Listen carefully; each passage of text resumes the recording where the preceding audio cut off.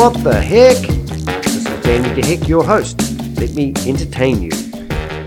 Well, welcome to 2020. The first podcast done by Danny DeHeck is now happening in real time, which is very exciting. So I hope you had a great holiday period and all that stuff you say to everyone. Happy New Year. It's all great. So lots have been happening. Selfishly, I might be wanting to talk a bit about what I've been doing, and if you want to, you can message me and tell me what you've been doing. But a lot has happened. I think my last saga was my car, which I probably want to start on. I'm now the proud owner of a brand new 2020 Suzuki Swift, and I just wanted to talk about the experience I had with the not the rental car company, the insurance company. I think when I did my last podcast, I talked about how they rung me up and they said, look, the girls and I have been reading your policy, and did you know you're entitled to a brand new car because your car has been written off and it's less than 12 months old. And they said, did you know it will even be delivered with a bow on it? And I thought, oh, that's lovely. As so happened, next minute, a couple of days later, just before I went away on my overseas holiday, which I'll tell you about, my China, Bangladesh and India holiday, they said, oh, look, they sent me an email, didn't have the guts to ring me up, said, we made a mistake. They said, is there any finance on your vehicle? And I said, no, I actually walked in with a whole bucket load of money in my hand and handed them cash. There's no finance. But of course, yes, in my case, there was finance on the car. And they said, oh, because of that reason, we can't give you a new car. That policy only is entitled to people that don't have finance on their car. And I said, is that right? And they said, yeah. And they said, and to date, we've only ever paid out one person with that thing that they sell you when you ring up and get your insurance. So I said, oh, well, so we're back to the valuation of $26,000. I'm still $2,000 short of breaking even because my car was sitting on the side of the road minding its own business when a 17-year-old kid didn't notice there was a car parked on the side of the road, and he drove a customer's car that he was relocating after it had been serviced into the back of mine, and it shunted my car into the gutter and collapsed the front wheel as well as damaging the back.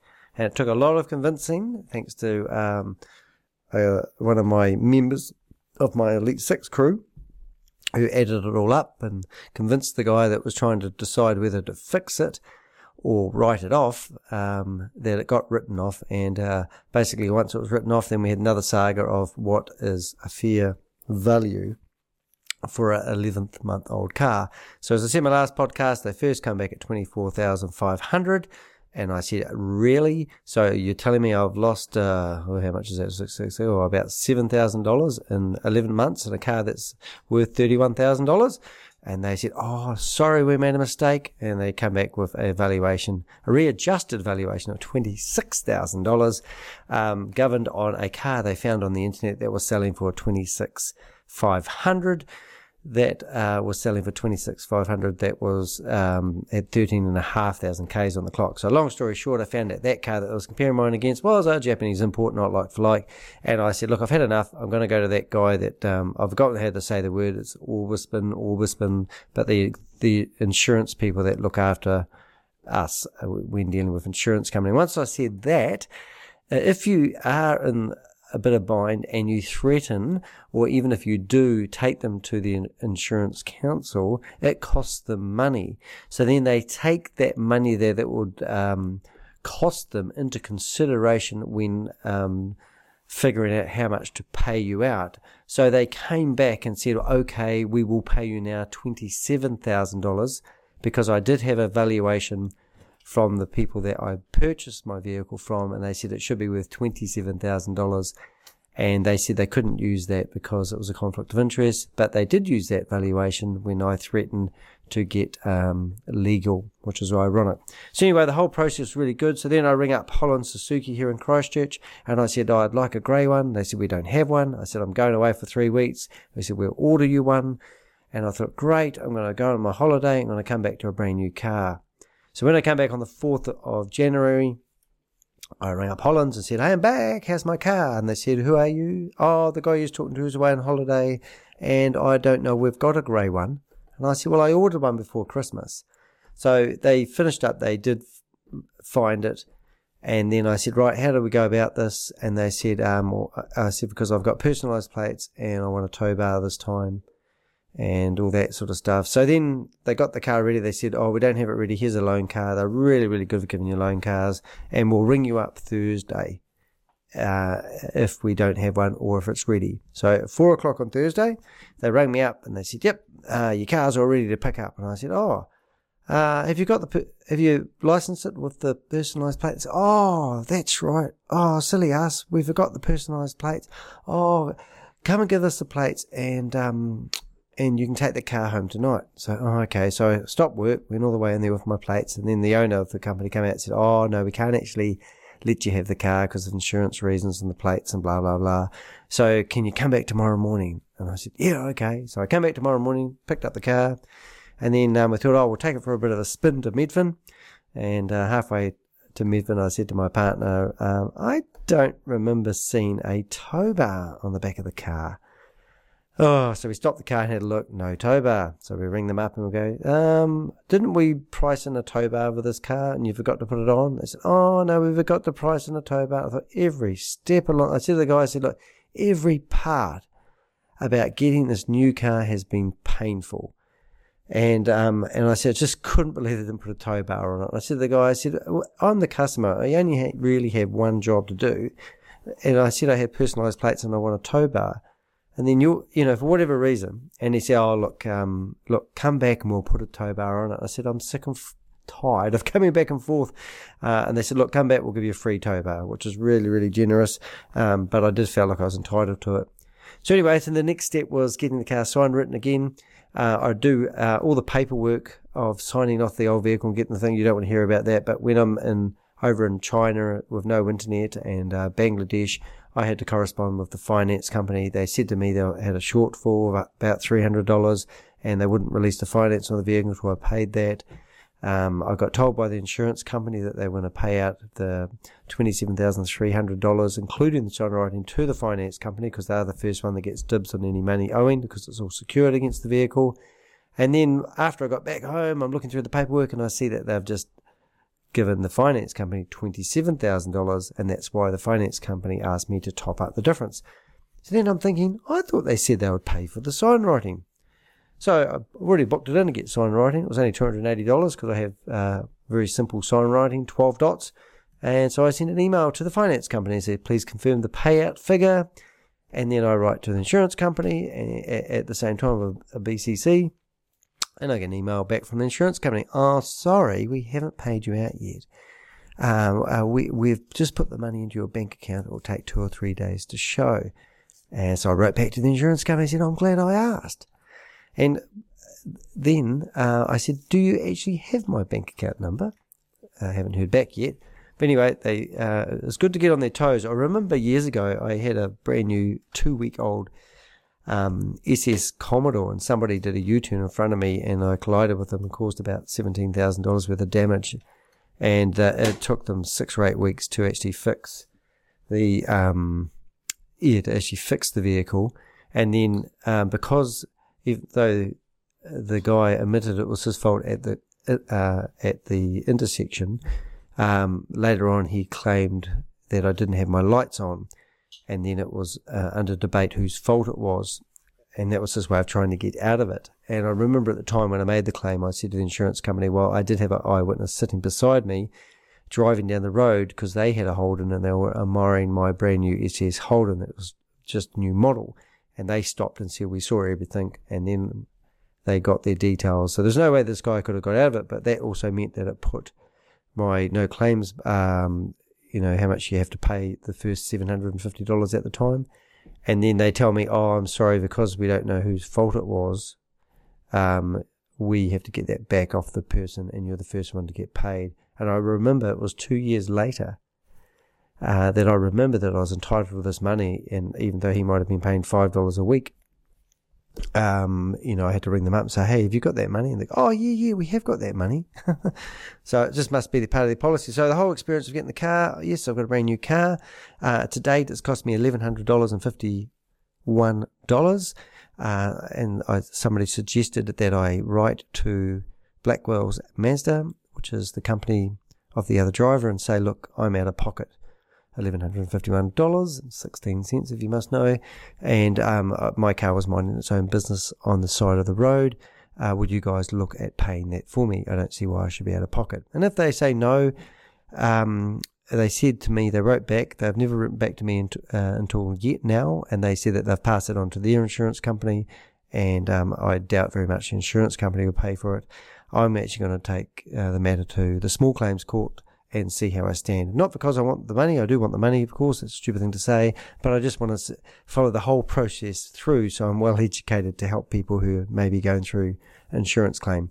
But the first rule I'd say, if you're ever dealing with the insurance company, don't take their word for it. Always push as much as you can. I literally would have been out of pocket if I took the first offer. I don't know, $3,000 or $4,000. Alrighty. So what else has been happening? Well, since Christmas time on the 13th of December, I jumped on an airplane, went to China for 3 days, and then I went to Bangladesh, and I stayed there. I didn't count, but maybe only about 7 days, and then I went to India. And I travel those countries because I just love them, and I hate them. They're very hard to travel. And I had some amazing travel experiences, and I did some things. I've said to people before, I don't like myself when I travel because I'm a pretty hard traveller. And if you give me a hard time and you keep continuously asking me if I want a tuk-tuk, rickshaw, or a CNG, I get a bit grumpy after a while. And sometimes you don't like who you become when you become a traveller, because you literally are just getting bashed all the time by people conning you and all sorts of things. So I got some pretty good systems in place. I must say I was totally impressed with China. I found some of the most amazing spots.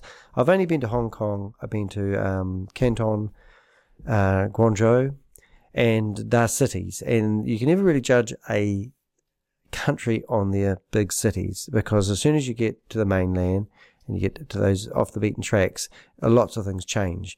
But I must say, going to Canton was just absolutely amazing. I thoroughly enjoyed it. The reason why, I'm a bit of a walker, and I love looking at culture. I love going down little dark alleyways. I'm a street photographer. I love photography, and I just managed to get some really awesome photos at the right time. So I did a bit of TikToking as well. I was trying to learn how to become a V-blogger a little bit. And I found I had what they call a Pocket Osmo, which is a brilliantly wee handheld camera that has a gimbal on it. So it stabilizes all the footage you take. So anything you film is nice and smooth, and it's really inconspicuous. And then I had my Sony A6000, and then so I had a mixture of filming equipment. But for TikToking, I found it best actually using my cell phone, which is a bit poor. Rather than filming it on a good camera and then trying to convert it into your phone, it was just time consuming. So when I was in China, I didn't really get much really good footage. But the purpose of it was to upload it and learn about the algorithms, I can't even say it properly, well, the analytics of how to get traction with a TikTok. And one of the best TikToks I've got, it seems to be growing at 1,000 visitors per day, but it loops, and it's only, I think it's 7.5 seconds long. And also I put words on the screen, and I put Dhaka, the world's most overpopulated city, 20 million people or something, I can't remember, but it was in the center of the screen. So when it was not open on a phone, you could still see there was words on it and read them. So it sort of plastered over the top of the photo, probably distracts a little bit, but I put in all these sort of the looping of a TikTok. If you don't know what TikTok is, it's like Instagram. Because if it gets played more than once or twice or 3 or 4 times, you get more points, and then TikTok promote that or feature that video more. So I learned quite a bit. So I've actually got about 5 TikTok videos that I put on my TikTok that got over 30,000 views. And one of them was two monkeys that looked like they were shagging, actually. And they seemed to loop it just at the wrong time. And as soon as you hit it, they move away and you can't sort of see what was happening. And then I think that's why that one gets looked at. That got 56,000 people looked at that within one day, and it hasn't really grown since, which is ironic. So anyway, so I got some really good footage. So in China, I did a video through the streets for 7 minutes, and down the same street I turned around, I got my camera out, went back down the street, and then took photos, and the sunlight was in the perfect place. My partner, she is a photographer, and I was basically putting them all in Dropbox, and then we created another folder where she was putting all the edited photos. So as I travelled every day, I was getting little photos coming through that had been edited. And because we were taking the photos in RAW, the edits are amazing. And even I was surprised how good they come up. So it was really, really awesome. Quite a joy, actually. So if you don't know, I travelled 25 countries back in 1999, and then I come back over the New Year period. And what I wanted to do at the time is make it a business trip.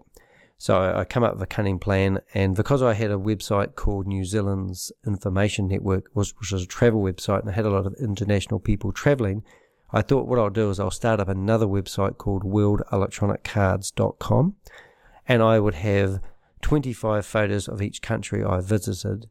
And then people who were homesick when they were travelling in New Zealand could email, pick a country they were in, and email their family back home. So my whole goal was each country I went to was to get 25 photos and then basically leave. So one of the photos that stood out the most to me was three little girls. And they, I call them street kids. They're all dressed up in ragamuffin clothes. And you often see their parents working a street corner for money. And then the wee children will go along buses or tap on windows asking for money and begging. And here I am in the back of a bus in India, and travelling by bus in India is hard work. Best way to go is by train if you're looking for it. And these three little girls were looking at me, and I said, look, and I was trying to take their photos, and they kept giggling and moving, and they were having fun. And because I had a Sony Cybershot, I can't remember the brand name, but it had a Carlos lens, and it was a 2 megabyte camera. Every time somebody moved in the photo, it would go blurry. So I'd say to the girls, please stay still, stay still. And I was trying to get a photo. It didn't matter how many times I tried. They were laughing and giggling too much. And when you witness beggars on the street and they have that lovely joy and that laughter in their voice, it's just, you sort of realize we've got our priorities wrong in the Western world, first world problems.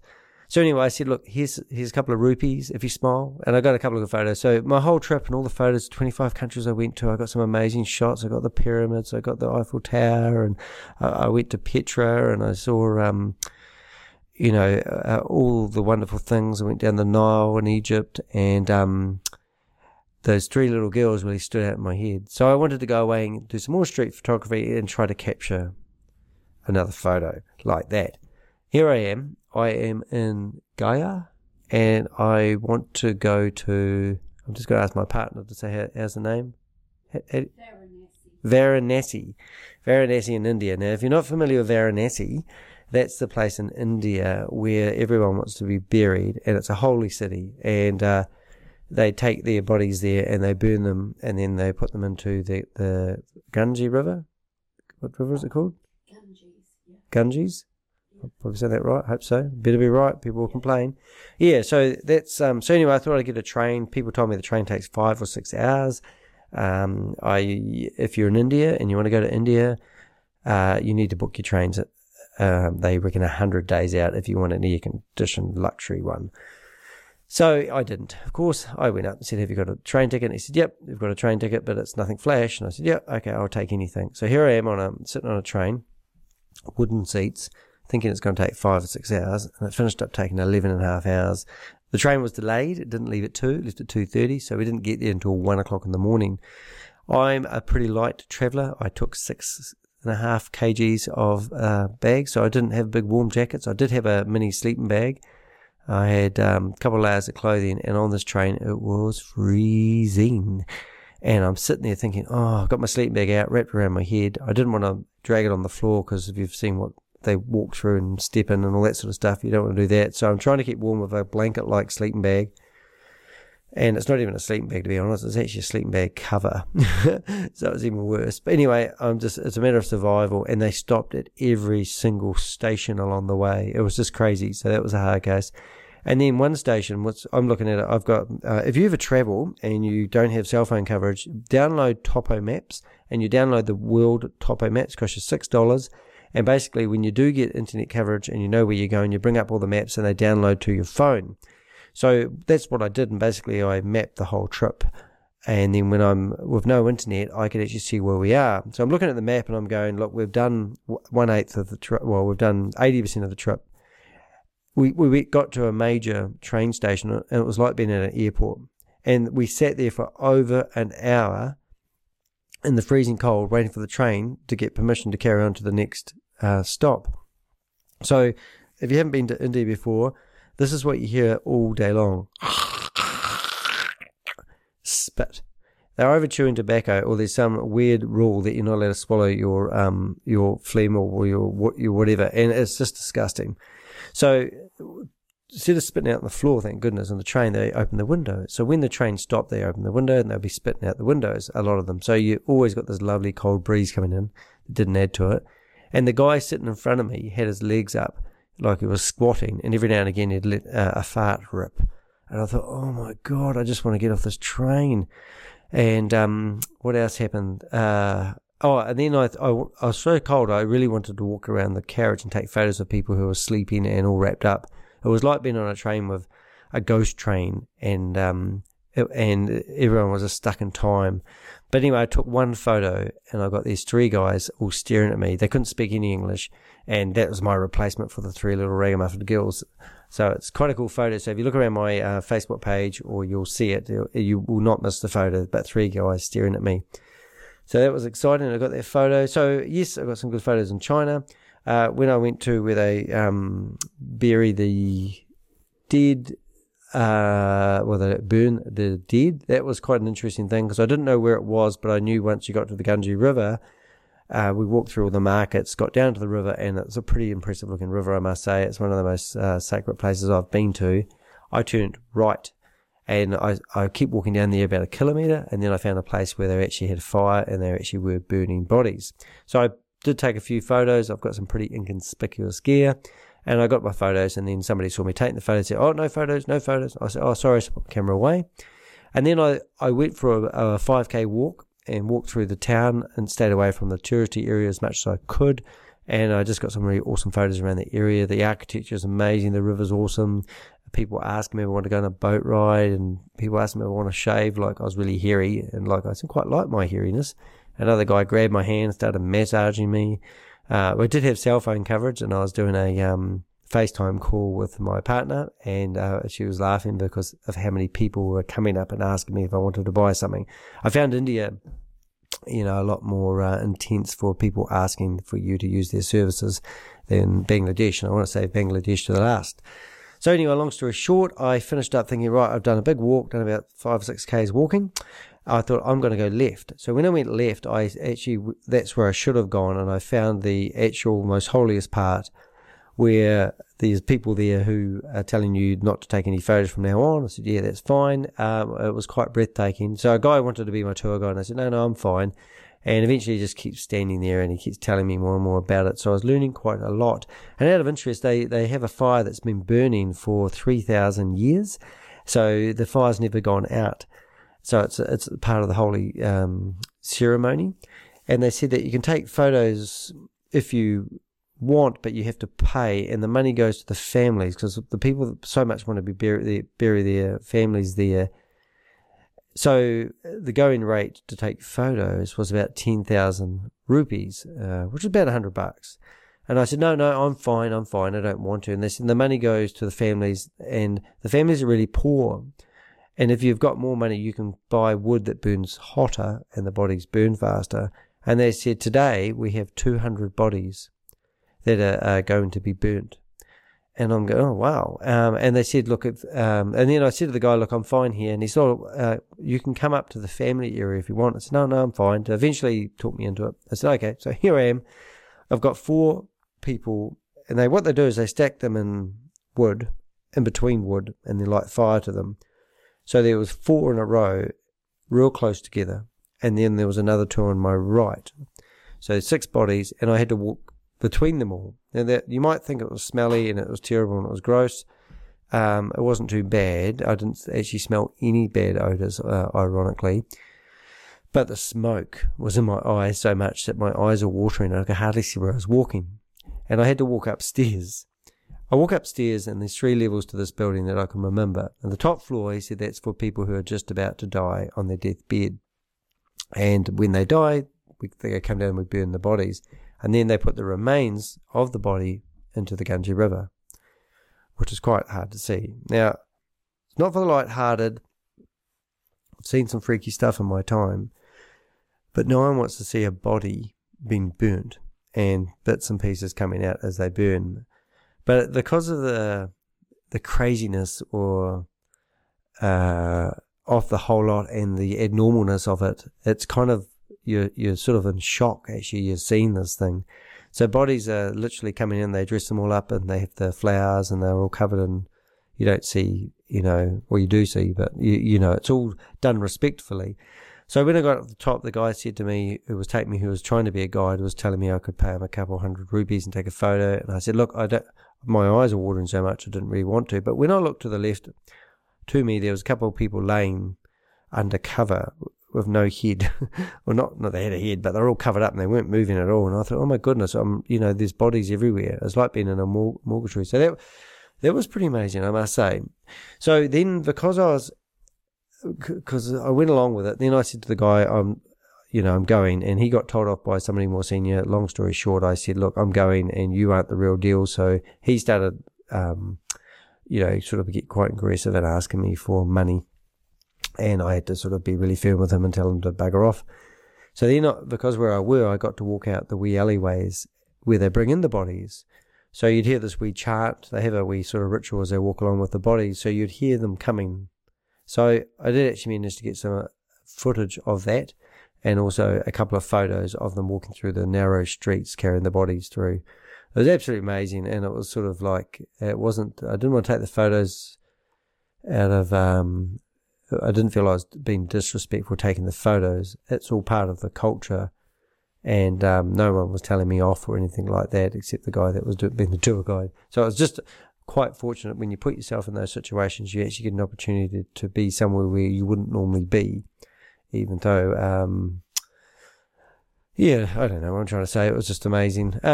So that was India. And then the other one I went to was a city which I can't remember. I can actually. I'll spell it for you. It's Jessmore. And I was calling it Jessmore, but I think it's called Jessmore. Can't quite pronounce it, but that is meant to be the hometown of Mahatma Gandhi. And so when I got to that town, I flipped a coin sort of thing, and I thought, should I go left, should I go right? So I went left, walked across the bridge, walked into a city, the poor part of the city, and I noticed that there was it looked like somebody they were setting up for a concert. And I thought, that's quite interesting. And there was a lot of police vehicles around, but at that time there wasn't many police around. And I thought I'll go in there and see what's happening and see because I did manage to go to another sort of concert somewhere else in India. And that was interesting. So anyway, the organizer comes out and he goes, oh, g'day, how are you? Because he's like, I was trying to walk around being inconspicuous, but I'm like the only white guy sort of thing, and backpacker, and my clothes are all odd. And so he said, I'm organising this event. And I said, what's happening here? And he said, we've got the police commissioner for India and quite a few VIPs coming in. They're going to do a talk. I said, all right. And he said, are you a reporter? And I said, oh, no, I'm just a tourist. I've been travelling. So where are you from? And he's really nice and all that sort of stuff. And they said, look, you're in a real rough part of the town. And he said, you shouldn't be here. And this isn't really the place for a tourist. And I said, it's too dangerous for you. Because this is, if you listen to this later on, they're having all these riots in New Delhi about the new immigration law, where basically if you don't have the paperwork, and even if you've been in India for 70 years and you don't have the paperwork, they're going to export you out, and you probably finish up in Bangladesh. So anyway, the police commissioner was coming along, and also a politician, and also a celebrity, And at the end of it, when I saw it, there was actually 20 to 25 VIPs, they call them. VIP status is everything when you're over there. So anyway, he said, look, cost you 10 rupees. I'll put you in a rickshaw, CNG, go to this part of the town. I'll tell them where to go and have a look around there, and that's all ready for tourists. So I said, okay. So it was 10 o'clock. By about 1:45, I'd done my dash, and I thought, I'm going to go back. So I walked all the way back. It's about 3 or 4 Ks, and I got to this place. It was been going for about half an hour. So it's 2:30, and then I just thought, I'll just walk in, and then the police go, oh, who are you? And I go, oh, I'm just having a look. And they said, what do you do? And I said, oh, I don't know who I am. I'm just a traveller having a look around India. Like, is it okay for me to go in here? And he went, oh, yep, okay, and you go. So I went in there, and then the next thing he's telling me to come back, wait, he's going, and they've all got like sawn-off shotgun sort of things and AK-47s, to be honest. And then I thought, oh, okay, that's cool. All right. And I said, oh, hi. And he said, are you a reporter? And I said, no, not a reporter. And he goes, oh, what's in the bag? So I said, oh, just dirty clothes, don't touch those. And have a look at my, he looked at my laptop, and then he's still suspicious about me being a reporter. So I opened my front bag and just said, oh, yeah, I have got a camera. And he goes, oh, look, no, you can't come in. It's not the right place for you to come. And there's probably, I'm guessing about 20,000 people there. And I said, oh, why not? And he said, oh, it's not really. So I'm really interested in it. I just want to sort of see what's going on. And he said, oh, well, if you want to come in, you have to ask my boss. So, okay, where's he? He's over there. So he points to me and he watches me walk over the other side of the paddock. And his boss has sort of got his legs spread right apart, sitting there like he's half sleeping. And he's the head honcho. Now, I'm talking about, I'm guessing maybe 300 to 500 people, either in police uniform or army, all dressed up in riot gear with machine guns and the whole 9 yards. And then I have to talk to the head honcho there to see if I can go and have a look. And he said, are you a reporter? I said, no, I'm not a reporter. So anyway, he said, oh, yeah, go on in. So I did. I thought, oh, cool. So I managed to get back in there.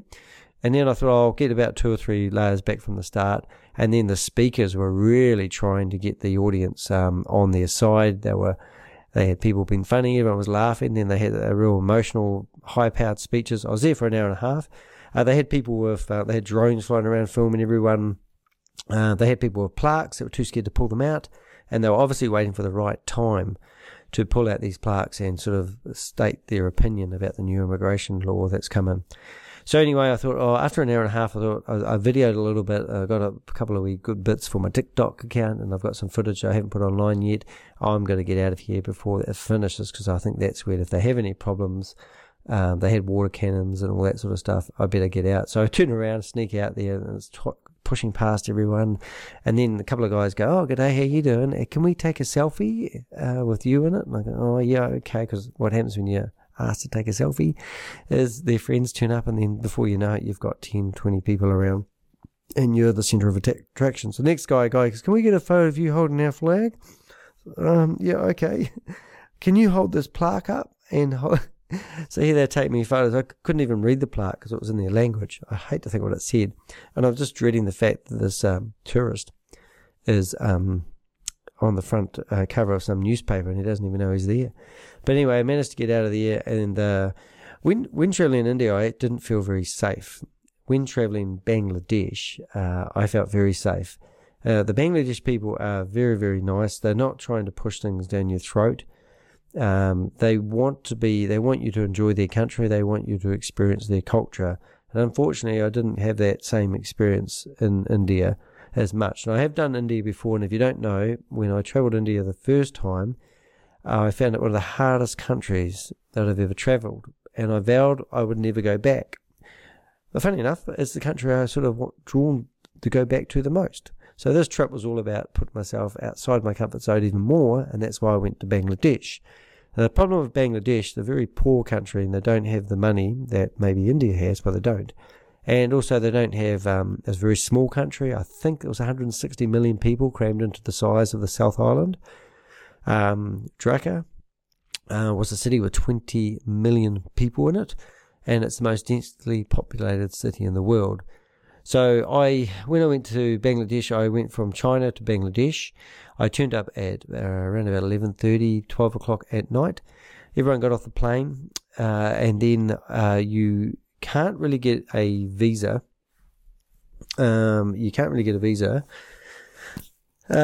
Simply because you need to apply on arrival. So out of the, I'm guessing maybe 100 people that were trying to fill out the visa application, it's a very slow process. There's only 2 people looking at the visa application. So most of the time, if you go to Bangladesh and you don't have a visa, you're going to be in a queue for at least 2 hours. Guy comes up to me in a suit and he goes, how you doing? Have you got your paperwork? He said, yep, I've got it all sorted, thanks. And he looks at it and goes, oh, no, that's all wrong. You can't use that paperwork, even though I just printed it off the internet. He said, look, I'll help you fill out all the paperwork if you give me your passport. I'm thinking, I don't really want to give this guy my passport. So then he looks at the guard while the guy filling out the paper at the other end of the queue and gives him sort of a wink so I can see. And I thought, oh, I see, they're mates. And this guy probably doesn't really work there. But anyway, so I thought, I'll play your silly game. You're going to fill out all the paperwork and get it right. Things like you'll need a phone number. I need a contact number in Bangladesh, so I don't have one. They don't understand what that means. So I said, I'll be staying at this hotel. How about we get on the internet and search for the phone number of the hotel and use that? So he let me tether onto his phone. We found the place I hadn't actually got a booking at and used their phone number. So that was one obstacle. So after he filled out all the paperwork, he pushed past everyone and went straight to the front. And the guy said, yep, that's all good, done. Then I had to go pay my $51 to another guy. And if you ever go to Bangladesh, it's $51. I don't know why, but they do give you change, so don't worry about that. And then I've got my paperwork in order. I've paid the police thing. I just have to go through and get stamped off. So I'm standing in the queue, and the guy in the suit goes to me, and he whispers, give me some money. And I go, no. And he goes, no, you need to give me some money because I helped you. And I said, how much money? And I go, $5. And he goes, no, $20. I said, I'm not giving you 20. I said, I'll give you 10 if you go away. And he goes, no, you must give me 20. And I, how much do I need to give you? Long story short, gave him $10, told him to bugger off, and he did. And I did see him on the outside of the airport helping somebody else, so it's just how they do their stuff. But anyway, I get to the policeman and tell him I try to make small talk, not a bar of it. And he goes, where's your receipt for your accommodation? I said, I don't have it. I haven't actually paid yet. I said, I'll get it when I pay tonight because I'm staying there. And he said, I need a receipt or you can't come in. And I said, I don't have it. Anyway, he gets sick of me. So he stamps my passport. I tell you what, I got out of there probably in an hour and a quarter, hour and a half. And everybody that was on my plane, I'm sure no one else was outside of immigration, even the locals. It's just the slowest and the most craziest immigration department I've seen ever. I've been to 30 plus countries. Anyway, so I get outside the immigration area and now I have to exchange money. So when you exchange money there's 15 to 25 money exchanges, and they're all can't come out their cubicle, but they all on the window tapping at you, telling you to come. So I thought, I know what I'll do. I'll play that game. Who gives me the best rate? And I said, I want to change $300, and they have a board saying they'll give you 86 whatever it is, 86 US cents to whatever. Anyway, so I figured out then, I said, well, I've got 300, what's the maximum? So one of them shows me the maximum amount of money he's going to give me. And then I said to the others, well, he's given me the best rate, so I'll have to go with him. So where's your passport? Give him my passport. And then I pull out my money and he's, oh, you've got $50 notes. The rate I gave you is only for $100 US notes. As if it makes a difference. So I said, forget you, mate. So then I went back to the guy that gave me the second highest rate, and because I didn't use him, he said you weren't loyal. So he wouldn't serve me anymore, and he didn't want my money. So it was like, oh my goodness. So then I went around the corner, found somebody else, and I realized that it didn't matter what I did, I wasn't going to get a better rate than 86 cents to the US, whatever it was, for their money.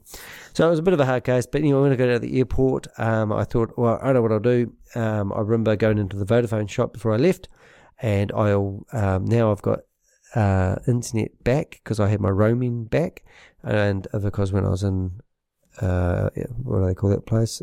China, I didn't have roaming. It's $7 a day, but when people ring you or you use your data, it's really expensive. But Vodafone did have a thing where on their app that you could buy 25 gigabytes of data for $100. And I thought, well, for $100, that will solve all my problems. So I purchased that, And then I thought I'll do a Facebook Live about how I'm now in Bangladesh. And 3 minutes into the Facebook Live, I get a text from Vodafone saying, you've used 80% of your data. And I thought, what? So then I thought, oh, something's wrong. So 5-10 minutes later, I buy another $100 worth because I thought, oh, it must have broken or something. So then, zap, that all went just about straight away. Managed to get an Uber, though, to my hotel that I didn't have a booking at. And so that was $200. And then a couple of days later, I thought, well, they must have it right now. So I ordered another $50 worth. So literally paid $250. It wasn't gigabytes. It was megabytes. But it was, so that was like, oh my God, I've just paid $250 for 60 megabytes. So I rang up Vodafone when I got to India and I complained, and they, if you have to do that ever, they do let you off if you've been with them for 25 years like I have. They basically, I said that it was labelled very similar to gigabytes and megabytes. I said, I went into your Vodafone shop and they told me blah, blah, blah. And they said I should just get the big gigabyte plan while I'm over there and be done with it. Even they didn't notice. I said, if your shop doesn't notice the small print, nor does people like me. And long story short, they said they'd give me 50% off. So I said, no, that's not good enough. Supervisor said, well, you won't get any more than that. So after getting the supervisor and talking for another 45 minutes, I actually only paid $100 for my mistake. And it was my mistake. I didn't read it properly, but they did use compassion and save me a bit of money. But anyway, side story. So when I'm in Bangladesh, it's just crazy. It's just on steroids crazy. There's no... like in China, there were subways, and once you got your head around them, they were awesome. In India, they had subways as well, which is pretty cool. But in Bangladesh, they just have buses. And a couple of the travel stories I would like to tell you is I wanted to go to the jungle and see the biggest forest in the world, the mango trees. And that was really exciting. So I got pretty close. I took one trip that took 7.5 or maybe 8.5 hours overnight on a bus, and I got to a city that meant I would have had taken ferries, boats, and the like to get to. It would have taken me another 12 hours to get into the forest. But by that time, I was getting pretty tired of traveling Bangladesh, and this last trip I took was 8 hours. So then I went to book a flight out, and there was no airport where I were. The closest airport was 2 hours away. So when I was trying to book my flight, they wanted to know where I was staying. And I said, I don't have accommodation, haven't booked any yet. But they said, oh, well, we can organise accommodation. You go, no, I can do that. Oh, but we need to pick you up in the morning because we have a complimentary pickup service. And I said, well, is it free? And they go, oh, no, you've got to pay for it. And I said, well, it's not complimentary if you buy the air tickets with us. And it all got really confusing. But so I said, look, just book me the tickets in the city I have to be at. I'll find my own way there. There's buses leaving every 10 minutes. I'll get on a bus. I'll be there in the morning and I'll find somewhere. And they said, oh, I don't know, you shouldn't do that, blah, blah, blah. They got a translator guy in, and at the end of the day, I had to book 2 flights to get a flight to Kolkata in India. And they said, oh, we can't book the flight unless we see your visa. So, oh, yeah, we get a bit arrogant at that time. Pulled out my visa, and the guy looks at it and goes, it's expired. Your visa's not current. And I think, I've got no Indian visa. Oh, no, I prepared early. Now, if you do go to India, they issue these visas. You get 30 days to use a visa. As soon as it's issued, you've got to be doing your travel and come back within 30 days. So I'd issued, mine ran out on the 20th of December, and I was trying to go into India on the 25th. So I thought, oh, right, now I really do need to go back to Dhaka. I need to stay in a nice motel where I can get internet and apply for a visa again. So all my travel plans sort of changed. So next thing, I got a bus, and I met this guy, and he said, oh, it's only 4.5 hours on the bus back to the main city. And I said, well, how come it took me 8 hours on the way here? They said, oh, you took the bus, that the bus gets on the ferry and goes over. This bus that you've taken will be dropped off on one side of the river. We take the 45 minutes over as a passenger ferry, and then we get on a new bus. And because we do it that way, and we don't stay in the bus, it's only it's only 4.5 hours. So I thought, oh my goodness, wish I knew that at the start. been on a bus in Bangladesh, you don't really want to be. That's dangerous, man. So anyway, that was cool. So then, because I've befriended him, I said, I've got to apply for an Indian visa because mine's expired. And I said, so I'm going back and getting a good hotel so I can get on the internet. And he's really nice. They're all lovely, these Bangladesh people. And he said, you can use my tether on the internet with my phone. So here I am in the back of a bus in a real bumpy with a laptop. I think I had about like 48% battery life on it. And I'm trying to complete a 5-page visa application so I can go to India with the 3G coverage going in and out. And you have to upload a photo at the right side. Well, fortunately, when I did my documents the first time, I saved everything just in case. And then you have to upload an itinerary, and it also can't be more than 200 megabytes. I think it's megabytes. As a PDF. So most PDFs, when you save them yourself, unless you have a Adobe PDF writer, it's very hard to get a PDF that isn't massive.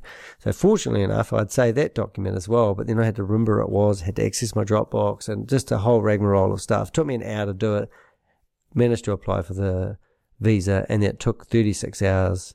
If you apply for the Indian visa, they don't actually tell you when it's been approved, but they do give you a number where you can check the status of your visa application.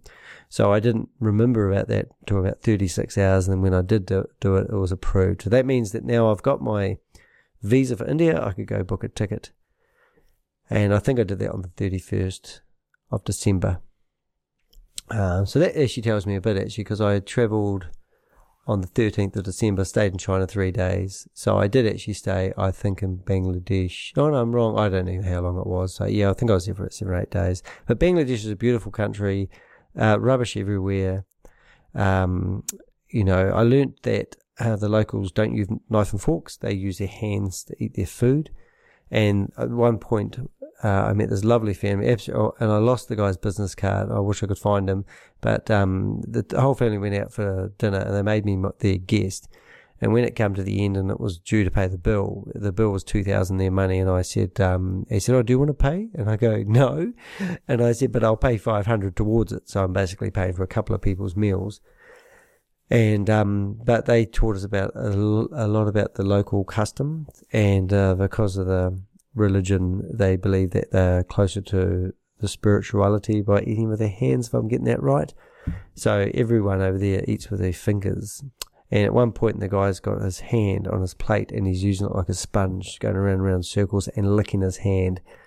And they don't use toilet paper over there, so I keep thinking. But anyway, so they got me some nice curry chicken and rice. It was the first time I had a decent meal over there, and trusted it. It was good. So when I got on the bus, I got closer to this family, and there was about 6 or 7 of them. They travel with their brothers and their nephews and nieces and their husbands and wives, and eventually I got to know the whole lot. And he was a really lovely guy, and he worked for H&M. What's that place called? H&M? H&M? H&M. And he said he works for a big clothing company, and they said they've got 3,600 stores around the world, and then it was H&M. And that was really cool. So anyway, he was quite, how do I say, wealthy for Bangladesh.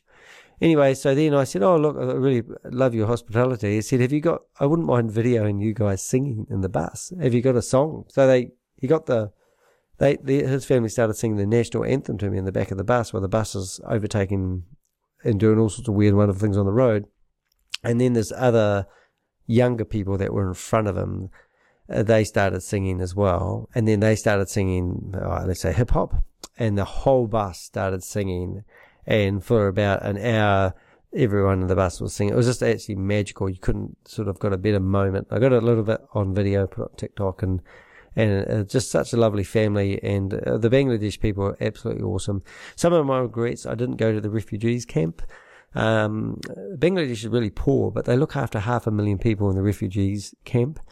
And if India did kick out people that didn't have the proper paperwork, they would finish up in Bangladesh. And that's why the Indian people are so upset, because they said they don't want people to be kicked out of their lovely country and be put in refugee camps in Bangladesh and treated like animals. And that's what one guy said to me. And I said, I've seen the camps on YouTube videos, and they're not like animals. But actually, the Bangladesh government are very generous, and you can see that by the nature of the people. They really do care. But just watching a city of 20 million people actually work, I wouldn't say it was a Swiss watch, but they do have a way of life. I found, probably to be honest, I found India more eye-opening for people like beggars than I did Bangladesh. You know, I don't think they've got very good health and safety procedures in either countries, but probably more so in Bangladesh.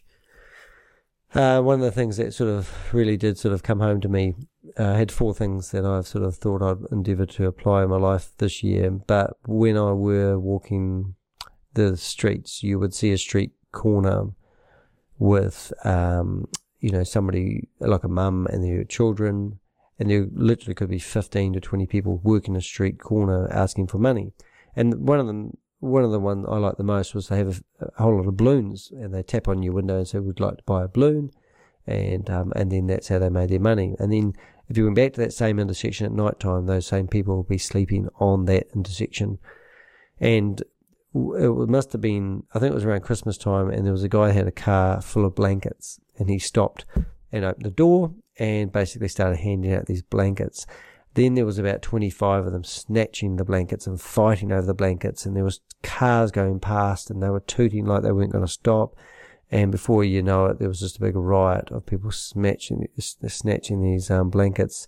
So then I walked down the road about 300 metres and literally walked past another 100 people laying on the streets. And I remember doing one of my TikToks, and I said, look, it's, you know, the difference between New Zealand beggars. They smoke, they drink, they normally have gambling problems, and they've done bad things where they steal, or, you know, and they take shopping trolleys from the supermarkets. Was one of my pet peeves. I hate people who do that and steal from people like the supermarket owner. But anyway, in Bangladesh, they just don't have the opportunities to get themselves out of that.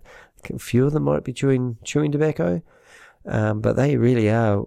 Each day is trying to get more money so they can survive and make to the next day. If it rained, which it did a couple of times, a lot of the people, like, you'd see them selling, let's have a guess, maybe, I don't know, 5 bunches of grapes, maybe 10 bunches of bananas, a few apples, lots of kumara, which was quite warm. And it's like they had maybe, I don't know, let's put it into kgs. So let's say maybe 10, 15 kgs of food to sell.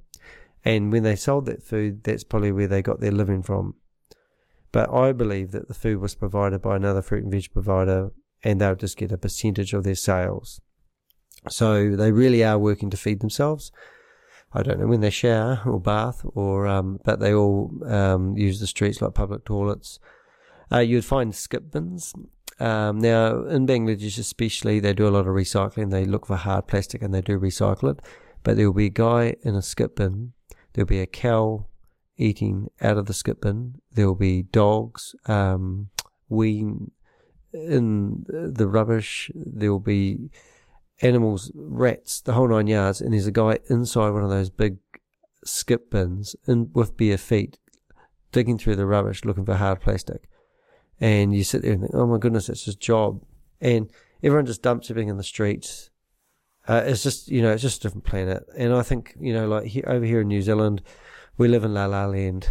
We have so many opportunities. We have money. We have houses. You could probably fit 100 people in the house I live in. And they live a better quality life. And all this, looking after the planet stuff is, I just don't think we should be focusing in our own countries, which might be a bit of a silly thing to say. We should be really focusing in ways in those countries where we can make a difference. The Bangladesh people were saying our government doesn't clean up the rubbish. And then you'd see a ferry turn up and that would have transported 500 people. And they're quite clean people. They sweep all the rubbish that the people dump while they're on the ferry, and then they open the doors and they sweep it into the river. And you sit there and think, well, how does the Bangladesh government meant to clean up the rivers? And it goes down the river and it's somebody else's problem. And you think, oh my goodness, And one of the things I did really like seeing, I got a plate and it was made completely out of leaf and it was crushed into a plate. And even I threw that away on the ground after I finished with it because it was biodegradable. And the cup that I drank my cup of tea out of was made out of clay. So when you threw it on the ground, it broke into clay. And it literally was made out of clay from the dirt, because I saw this big pile of clay that they dug a hole for, and the guy was sitting there making these clay cups out of the earth. So it's kind of like, I don't know what the tea tastes like, but anyway, it was pretty cool. So all in all, I got back safe, I got back alive.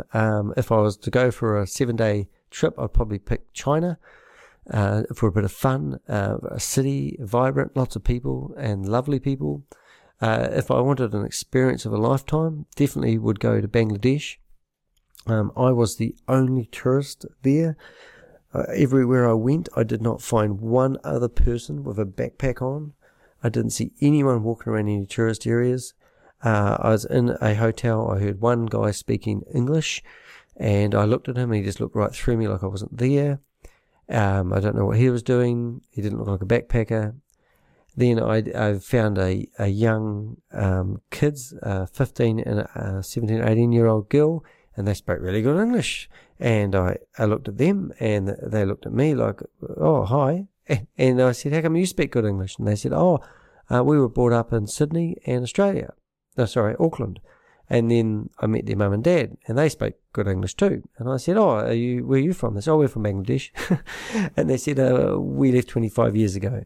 And he was in charge of doing power stations and solar power grids, really interesting stuff. And he said, yes, we work abroad. And I brought the kids back to meet their parents over Christmas. So that was the only two people I met that were, with the other English guy and all that sort of stuff. So it was just amazing. And it was I just really enjoyed it. No regrets, really. Very tiring. I did go to Bangladesh and I did want to ride on the top of a train, but I had to be a bit of an athlete. I didn't really feel like being the tourist that climbed out the window and then grabbed the metal bar at the top and swinging himself over the top of the train. I thought that would have ended in disaster. And to be honest, I only did see about 15, 20 people sitting on top of the trains, not quite like you see on the train festival they have every year. So that's about it. So Elite 6, my business networking started this week. We were really light on numbers this week, so there's a lot of people still away. My focus personally this year and for Elite 6, I want people to build stronger communities. These people that had nothing, you'd be walking down the street in Bangladesh and they'd want a selfie of you. And I mean, everybody would. You're like a celebrity when you're there. Then they would say, come into my shop and have a cup of tea, not because they want to sell you one, but because they want to be hospitable.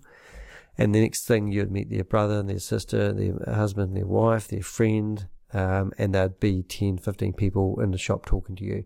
And it was really cool. Then you'd go down the road 300 meters and the same thing would happen all day long. The very slow country to travel.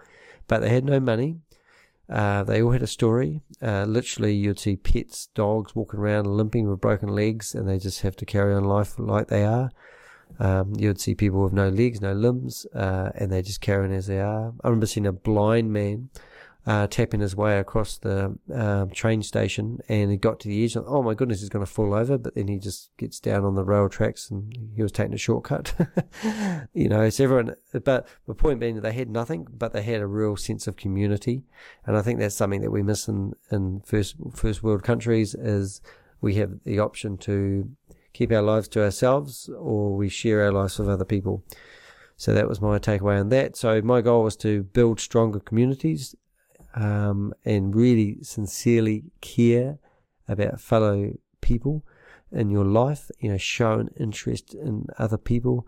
I was talking about a guy that he really helped me out 10 years ago, and I asked him how his wife was, and he said, didn't you know we'd broken up 6 or 8 months ago? And I said, oh, no, I didn't.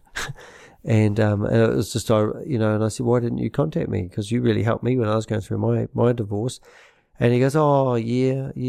I got really depressed and I got really down about it. And I did think about taking his own life, he said. And I thought, oh my goodness, there's people out there who battle through this stuff. Sometimes you just need to listen. You just need to say to people, how are you? Show a real genuine interest in them because you're life-saving, I think we've got more suicides happening in New Zealand than any other country in the world just about, which is ridiculous because we have such a wonderful life. Thing number 2, I want people to take advantage of the opportunities that we have. I said to somebody, imagine giving somebody a credit card saying there's $1,000 on here. I'll set you up a drop shipping shop, and all you have to do is buy the products at one price and sell them at another, and you can make a living. I guarantee if I gave that to maybe 10,000 people in Bangladesh, I would doubt very much that they'll take that opportunity because they wouldn't know what to do with it. They wouldn't know how to work it. But over here, we hum and ha about these opportunities that we've got on our laps, and sometimes we waste opportunities. So I'm telling people, if you want to be an entrepreneur, most entrepreneurs will have 100 failures and 1 success, and that's the attitude I think we all need to have. We need to keep trying until we succeed because we have lots of opportunities to do so. The other one, a bit quirky, a bit different, but talk to a stranger. So when you go out for dinner, you might be sitting there, people, they all keep to themselves, say good day. When you go to the loo and you bump into somebody, you're washing your hands, whatever you're doing, say good day, how's your day going? Have a conversation with strangers. It always leads to somewhere. We went to Medfin and went out for lunch, and we got talking to another couple who were doing the same thing, and we had a most enjoyable time. We all benefited from it. It was nice. And I'm still thinking about this lovely couple that we met, and they had a dog, and we had a dog, and dog people are always pretty cool to talk to. But yeah, talk to strangers. Don't keep to yourself. I mean, how many times have you been? I remember when I go tramping, you walk past people, you haven't seen anyone for an hour, and you walk past somebody and you go, g'day, and they walk past you and say nothing. What's that about? Say good day back. How's your day going? Where have you been? Come up with a few one-liners you can say to people to get them talking. And the last but not least thing I really want to work on is becoming better versions of yourself, because we're all growing older and we all learn stuff and we can share our experience, knowledge and skills. So that's my lecture. I've been talking far too long. I've got a glass of wine in front of me here. I gave up drinking for a year. And I have started drinking again, and I'm just drinking red wine because that was something I really missed. So I haven't even had a swig of it while I've been talking because I've been talking flat out. I turned 50 on Sunday, and me and my partner are going to Melbourne for the weekend, and we're looking forward to it. We haven't been to Melbourne together, but we're both keen street photographers, and no better place in the world to go that's civilized than Melbourne. So that's what's happening this weekend. So thanks for listening to our show, and I'll start that wonderful music up, and hopefully you haven't fallen asleep. Wakey, wakey. See you next time.